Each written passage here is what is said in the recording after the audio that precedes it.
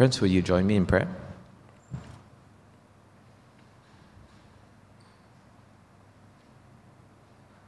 Lord, we ask that you will gather our thoughts and the meditations of our hearts to be pleasing to you. Help us, Lord, to glorify you with the attitude with which we listen and also the words by which I speak. We pray this in Jesus' name. Amen.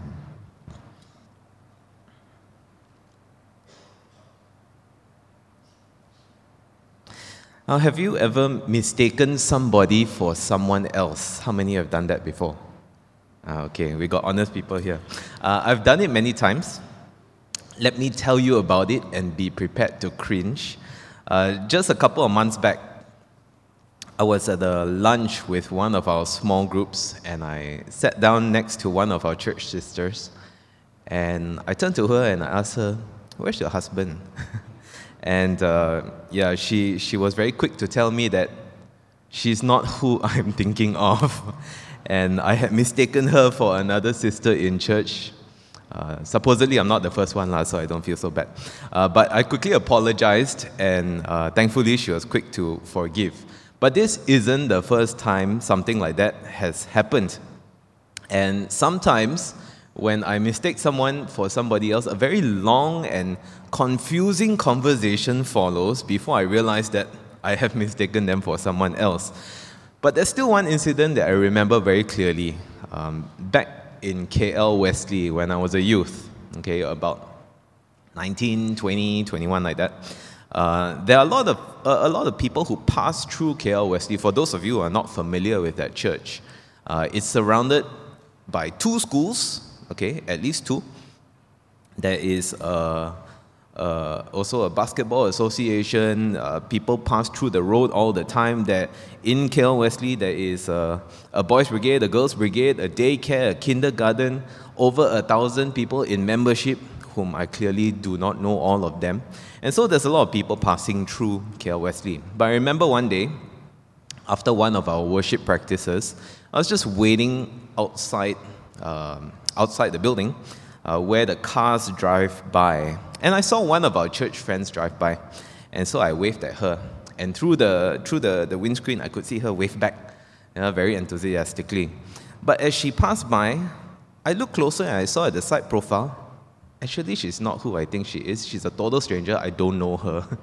And so she still waved back at me. So either she also mistook me for somebody else, or she thought, "Oh, this church is very friendly. Never mind, just wave at random strangers." Okay, if hearing those stories make you cringe, don't worry. It happens to me all the time. So today we are looking at an episode in the Bible where Barnabas and Paul are also in this case of a mistaken identity. But they're not just mistaken for another person, they're mistaken for gods. Okay? And unlike me, where I mistake somebody else, somebody for someone else, it just results in embarrassment for me. For them, the implications are far greater. But before we zoom in on them, let's just have a quick look at where we are in our series on Acts. Now, the believers had been scattered to spread the gospel to the Judeans, the Samaritans, and to the Gentiles at the ends of the earth. This scattering was due to a great persecution that started with the stoning of Stephen, and then Paul, the Pharisee, right? He was championing that persecution. But in chapter 9, he encounters Jesus, he is transformed, his life turns around. Instead of persecuting the gospel, he teaches it. Okay, he brings it and spreads it. And so throughout a lot of his teachings, one of his partners, his main partner, is another believer named Barnabas. Now in chapter 13 onwards, Barnabas and Saul begin their missionary journey. Okay, and so the map's a little small, but generally you can see the red arrow and the direction it's going in. And so that is their journey to bring the gospel to Cyprus, to Pisidian Antioch, Iconium, Eventually, they come to Lystra and Derbe in today's passage before returning to Antioch. Okay, so this is known as Paul's first missionary journey. It won't be his last. He will have a few more. Oh, by the way, when they are in Cyprus, the book of Acts starts referring to Saul as Paul. And don't misunderstand that his name change came with his conversion. It's not that case. Rather, that Paul was his Roman name. Okay, so he was already known as Paul, but to the Romans. Okay, so this is in keeping with his ministry to more Gentiles, and so more people who are more familiar with Roman names rather than Jewish names. Okay, so from this point on, not just the book of Acts, but I too will refer to Saul as Paul. Okay, now in these places, as they went through these various cities, Paul and Barnabas preached the gospel in the synagogues. Okay, and a synagogue is basically a Jewish place of worship and learning. Okay, you can think of it as a little bit like a mini church, chapel sort of thing. Okay, and many came to faith because of their preaching in these synagogues. But the Jews in these places who did not accept the gospel and did not believe, they would oppose them. Okay, and often they won't just say, no, you're wrong. They will try and stir up the rest of the city against them and try to get them executed, thrown out, whatever. So it also seems like as Barnabas and Paul were going through these various cities, it seems as though their opponents, these Jewish opponents, were also following them across the various cities just to oppose and persecute them.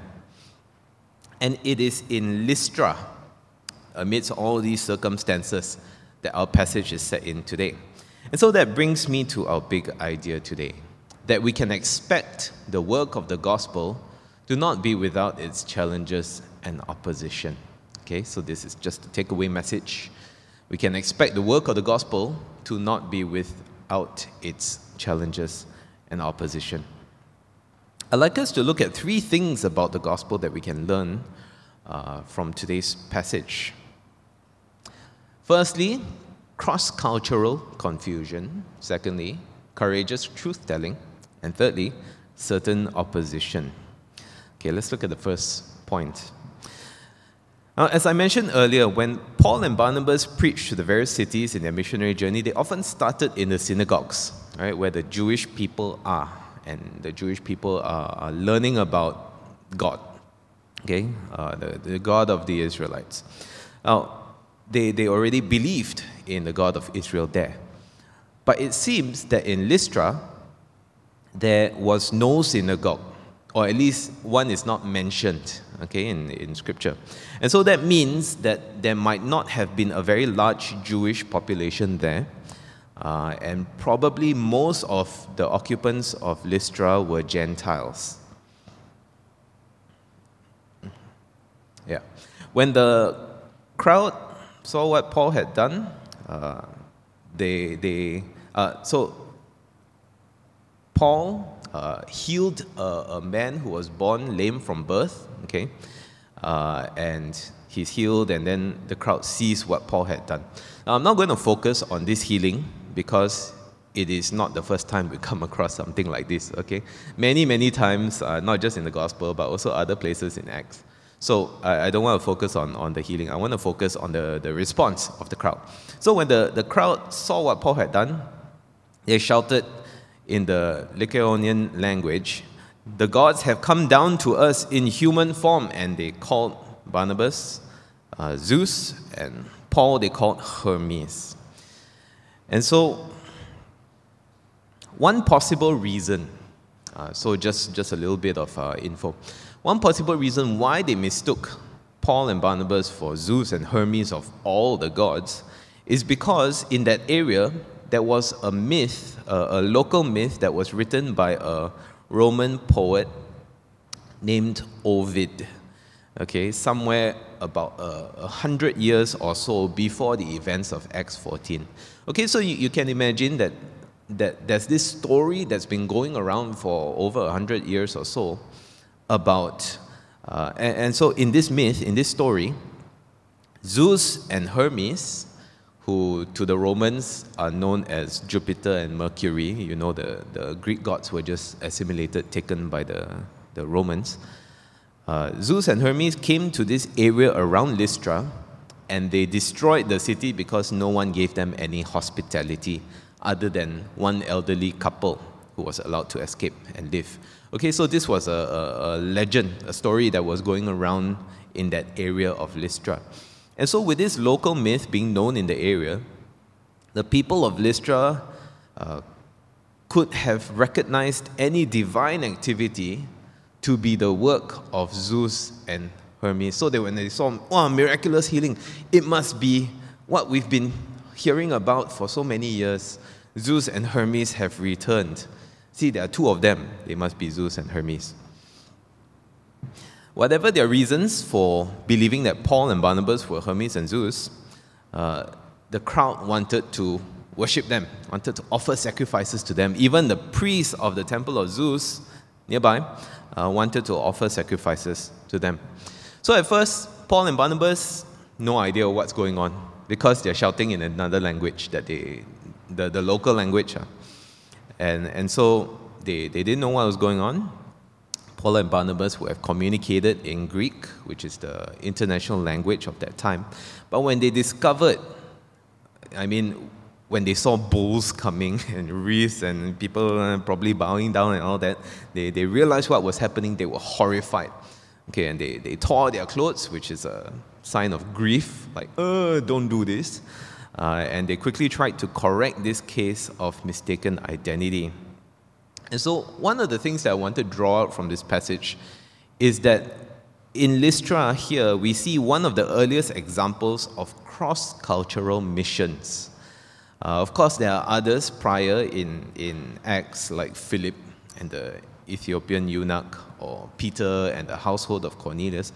But here it is quite a clear picture of Paul and Barnabas going to a foreign culture for the purpose of preaching the gospel to those living there. Now, before you switch off and think, cross-cultural missions, this sermon is for missionaries. This sermon is for the missions committee. This sermon is for Nicholas and Dominic, people going to Long Lamai. Let me remind you that the Great Commission to go and make disciples of all nations is given not just to the missionaries or to the missions committee or to Nicholas and Dominic, but to all of us who follow Jesus.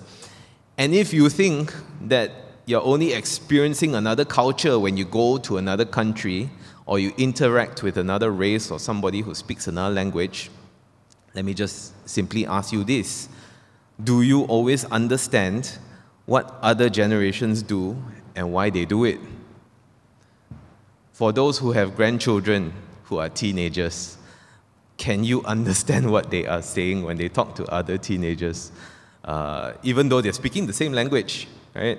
It can seem very alien, the words that they use, the stuff that they're talking about. And the same is true when you flip it around. Or teenagers, when you hear your grandparents and their friends talking about the good old days, a lot of it is alien, right? You don't have that experience. The concept of, for example, unlimited music streaming by subbing to Spotify, it can be as strange to somebody as the concept of one song per vinyl, flipping it over for another song. Okay, two groups of people have no idea what's going on right now. Okay, but these are just two extremes of how things evolve over this generation gap. It doesn't even have to be so extreme. Just the other day, I was at KFC, okay, having lunch, and I saw something that stuck very clearly in my head. As I was having lunch, I noticed that there was this long table. They have those long tables with higher chairs, right? And there's probably about 6 to 8 seats on that table. And there was this long table full of people in their late teens. Okay, they should have been maybe about 17, 18, 19 maybe. And they clearly knew each other because they were all sitting very close to each other. Okay, if you go and join table with strangers, you don't go and sit right next to each other, right? So full table, full of people who knew each other. But for the entire time that I was having my lunch, I noticed that for such a full table with so many people there, it was very quiet. Not a single word was spoken, and it's not like they were in a fight or anything like that. They were all using their phones while they're eating, okay? And I know what the adults are thinking, kids these days are so antisocial, don't know how to relate to people. But for all we know, they could be socializing through their phones, right? And commenting on the same post, playing the same game, whatever, and that's their version of socializing and relating to one another. So you can already see that there is a cultural gap across ages. And of course, in Malaysia, you don't have to go on a mission trip to encounter somebody of a different race or a different culture. Many of our neighbors, many of our colleagues, our friends, different races, different cultures. But even if you lived in a neighborhood that prefers a certain race, or you worked in a company that prefers a certain race, or you study in a school that is full of a certain race, and they're all very similar to you, you can be sure that you are still experiencing always one of the biggest cultural gaps ever. And that's because not everybody follows Jesus Christ. The cultural differences between Christians and non-Christians are very, very significant, or at least they are supposed to be very different, because Christians are supposed to be living very differently from the rest of the world. Not only are we doing things that are alien to the world, like praying, worshipping, loving our enemies, turning the other cheek, and so on, but we're also doing similar things for very different reasons, like working at our job, yes, but to glorify God by doing our best, or to be a witness at our workplace. Earning money, like the rest of the world, yes, but to offer to God and to give to those in need. Or maybe even helping other people, just like everyone else, but because we are thankful for what Christ has done for us, not just to feel good about ourselves or to earn karma or anything like that. If you look at Paul and Barnabas' approach to preaching the gospel in the synagogue in the other cities, they reasoned from the angle that Jews would understand. So if you look at previous passages that talk about how they preached in the synagogues, they talked about their ancestors, like Abraham. They talked about sin. They talked about the law of Moses. They quoted from the Old Testament. But their approach to the people of Lystra, as was read to us just now, was quite different. They don't mention Abraham, Moses, David, the law. They talk about creation. They talk about God bringing rain, growing crops. And this reminds us of Paul's words in 1 Corinthians chapter 9, verse 22. Paul says, I have become all things to all people, so that by all possible means I might save some. And so my point is, cross-cultural missions, not just for the missionaries or those who go on mission trips, but there are cross-cultural opportunities all around us. And just as how missionaries prepare themselves to go on a mission to a foreign culture, they learn the language, they study the customs. We too, to a certain extent, need to do the same to share the gospel effectively to those who are different from us. It's not always very effective to just, tell people, come to church, come to Alpha, come to MYF, come to MW, come to MSF. We need to be aware of any cultural gaps in behavior, in motives, in values, and we need to seek to bridge that gap with understanding, not to compromise and be no different from the rest of the world, but to know how to bring the gospel across in a way that isn't so alien. Let me just give you a practical example. For those who are in the workplace, you might have a colleague who is a pre-believer, and it is no secret that they often have casual sexual relationships. And in trying to share the gospel, you might say, what you are doing is sinful in God's eyes. Repent. Ask Jesus for salvation, or you are going to suffer in hell forever after you die. How do you think that would be received in today's modern culture? I'm pretty sure this sort of approach will not go down well in our modern culture. You can very well shut them off completely from Christianity or other Christians and any other gospel opportunity. But if you spend the time and the effort to be their friend, to try to understand things from their perspective, try to understand why they do what they do, you might instead, in trying to share the gospel, you might instead say to them, I know you don't feel very loved. You don't feel like you deserve someone's long-term commitment to you. But what you're doing is going to just keep hurting you, and you won't find real lasting love where you have been looking. Let me share with you how I have discovered a real lasting love that doesn't factor in your past or what you can bring to the relationship. Now, there's still no guarantee that they would receive Christ after that, but I would think that they would at least be more open to the second approach than the first one. Now's a good time to look at our first question to reflect on or discuss in our families or small groups. What are some cross-cultural opportunities around you to share the gospel? And again, we're not just talking about different language, different race, but people who are just different from you in certain ways. How can you prepare yourself to share the gospel more effectively there? And for the kids, what can you do to share Jesus and his love with people who are different from you? Okay, let's take 2 minutes for this.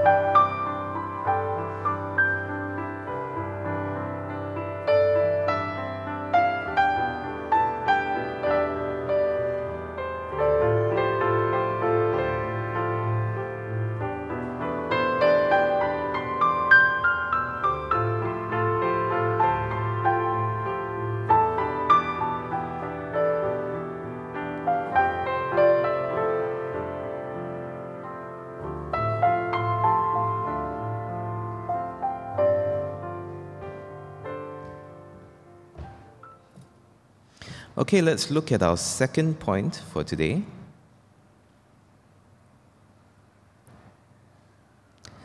Courageous truth-telling. Now, after the cross-cultural confusion of Paul and Barnabas are mistaken for gods. We see Paul and Barnabas quickly, try to stop the crowd from worshiping them. And they say, why are you doing this? We are human like you. Instead, they quickly try to explain about God, that God is the one who is responsible for the miracle, not them. And He was the creator, has been providing for them all this while, not the gods whom they worshipped or the gods whom they thought they were. And when Paul points out, he says here in verse 15, he says, we are bringing you good news, telling you to turn from these worthless things to the living God. When he points out these worthless things in the lives of the crowd, he is talking about their sin. Okay, he's talking about their sinful lifestyle and all that. But he is also calling out their devotion to idols. And so, in a sense, he is lumping in their gods in this statement of worthless things. Now remember, the priest of the temple of Zeus is right there, trying to sacrifice to them. And they're surrounded by a crowd that is clearly very, very devoted to Zeus and Hermes. And he calls basically their gods worthless things, together with everything else that they have been doing.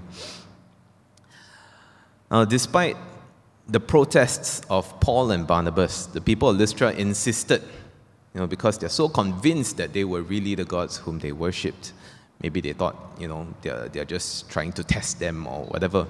Now, imagine what courage it must have taken for Paul to tell the crowd surrounding him, turn from these worthless things to the living God. Now, this turning away from something and towards God is the language of repentance. Okay? And it's not a popular thing to hear.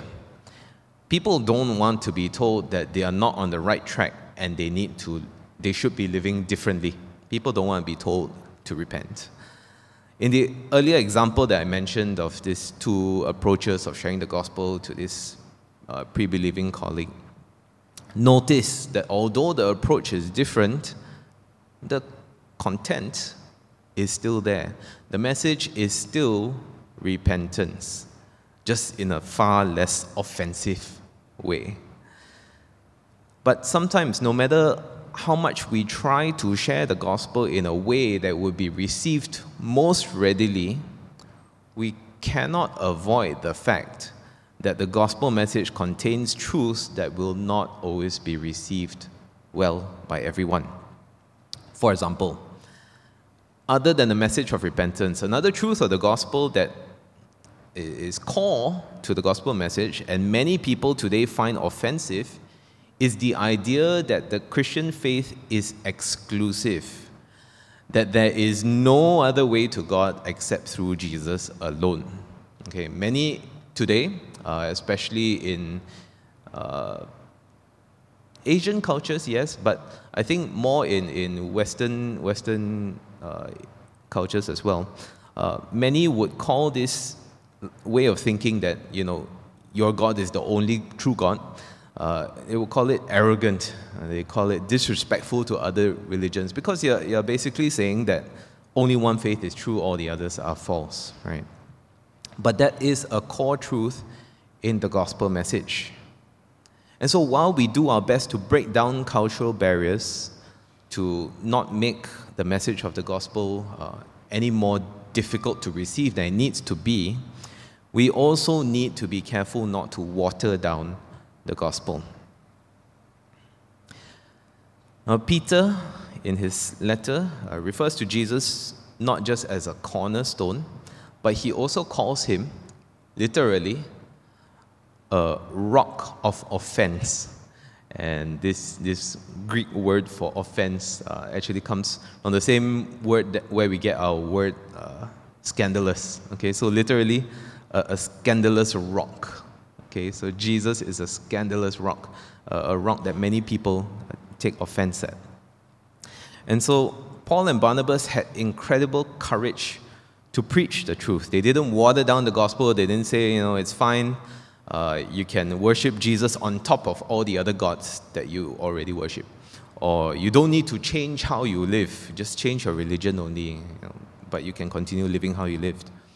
They didn't water down the gospel. So when we share the gospel with others, especially with those who are different from us, we need to share not just wisely and sensitively, but also courageously. Our second question today. Have you ever experienced the fear of causing offense being a barrier to sharing the gospel? And how do you think it can be overcome? And for the kids, are you ever afraid to talk to other people about Jesus? Why or why not? Let's spend 2 minutes reflecting on this.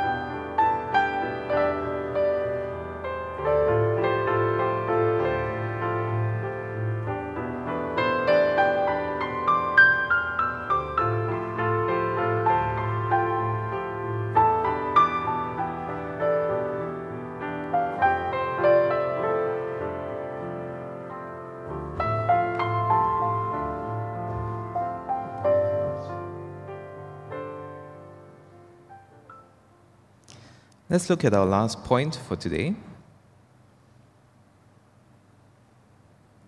Now, remember the Jews I mentioned earlier, the ones who were against Paul and Barnabas preaching the gospel? They followed them around to turn people against them. Well, in Lystra, they came and they won the crowd over, probably convincing them that Paul was deceiving them or bad-mouthing their gods or whatever they said. The crowd's opinion of them quickly turned from worship, offering sacrifices and hailing them for what they had done, to murder. And they basically tried to kill Paul, right? They stoned him. And this act of stoning is not just, you throw pebbles and hope that eventually they fall down and die. No, it's far more brutal than that. They take a rock as heavy as they can lift, and they throw it at the head. And then eventually when the person's on the ground, they smash it and all that. And then everybody does the same thing. So they stoned Paul. From worshipping him, they stoned him, and they disposed of his body outside the city because they thought that he was dead. And so as I was reading this passage, I was wondering, how do you sacrifice to someone thinking they're a god in one moment and try to stone them to death in the next moment? And I was reminded of another crowd that shouted Hosanna one day and crucified him soon after. And so Jesus also faced a very fickle crowd who would celebrate and glorify him and then very quickly turn against him. And so from what we can see, not just the crowd in Lystra or the crowd in Jerusalem, but crowds in general can be quite fickle and easily swayed.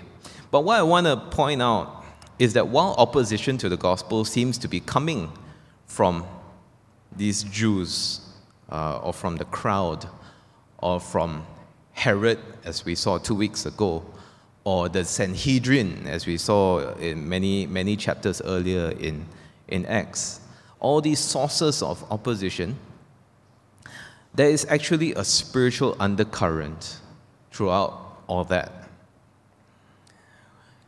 And so Paul reminds us in his letter to the Ephesians in chapter 6, verse 12, that our struggle is not against flesh and blood, but against the rulers, against the authorities, against the powers of this dark world, against the spiritual forces of evil in the heavenly realms. So we're reminded when it comes to the work, especially when it comes to the work of the gospel, saving of souls for the kingdom of God, spiritual warfare is a very real thing. So, while we do not need to fear the devil, we don't need to attribute more to him than he deserves. We don't need to blame him for everything bad, right? Because we face this sinful world, our own sinful nature. While we don't need to fear the devil, we should not be surprised when we face opposition in sharing the gospel.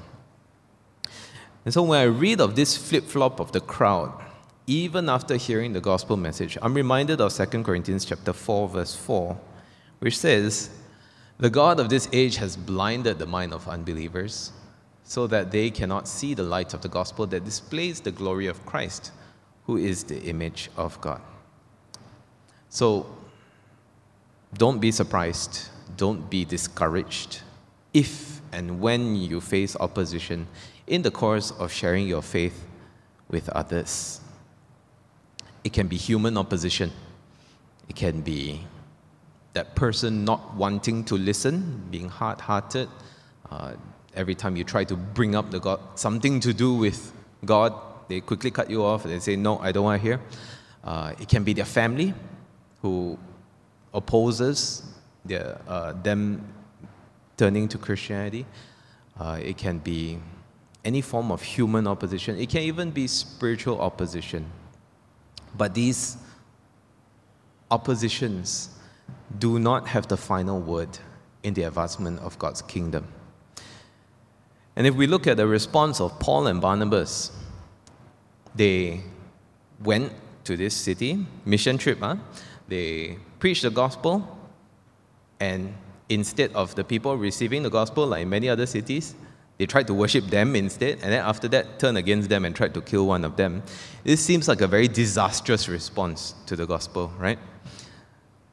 But despite that, they did not give up. They did not give in to despair. Some of us, when we try to share the gospel once and then we get a cold response, and we feel like, so painful, don't want to try again. We see from Paul and Barnabas that, Paul got stoned, almost to the point of death. And verse 20 tells us that Paul got up after being stoned, and he was tossed out like a dead body. He got up. No miraculous healing is mentioned. It is possible that Paul continues the work of the gospel with his injuries. Horrible cuts and bruises, maybe even fractures, concussion, we don't know. But whether or not Paul was healed miraculously, he doesn't give in to the trauma. He doesn't say, that time I shared the gospel, I kena gao, don't want to try again. He doesn't give in to trauma, he doesn't get depressed by how the gospel was received in Lystra. Because the very next day, they leave for another city called Derbe, where, in the following verse, they preached the gospel in that city, Derbe, and won a large number of disciples. And so we might be tempted to be discouraged. When we try to share the gospel, we are shut down, or our path is blocked by other people or other circumstances. But remember, the work of evangelism is not ours alone. The gospel and how the gospel is received does not hinge upon our efforts and our ability to convince people and persuade people. Nobody wants the salvation of our family member or a friend or a colleague or a classmate or a neighbor more than God Himself. And as a timeless, all-knowing God, He often plays the long game, way beyond what we can see, what we can imagine or expect. So whether there's opposition or no opposition, would you simply share your faith with others whenever you can, however you can, the best way you can? Let's look at our last question for today. Have you been facing some sort of opposition in sharing the gospel with someone? And so would you take the time to pray for God to make a way in His time? And for the kids, have you found it difficult to talk about Jesus with someone? And so parents, you can take this opportunity to pray with your child for God to make a way. Okay? 2 minutes for this.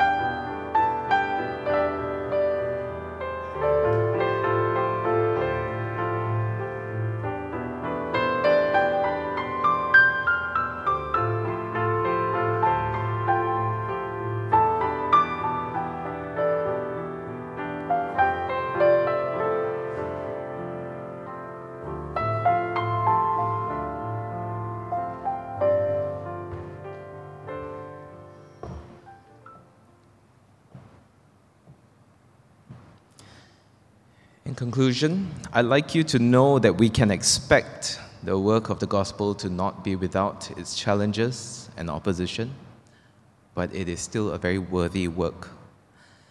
I'd like you to be sensitive of and prepared for the differences between you and those you share the gospel with. Share, not sharing. And do persevere in participating in the Great Commission, no matter what opposition you might face. In the name of the Father, the Son, and the Holy Spirit. Amen.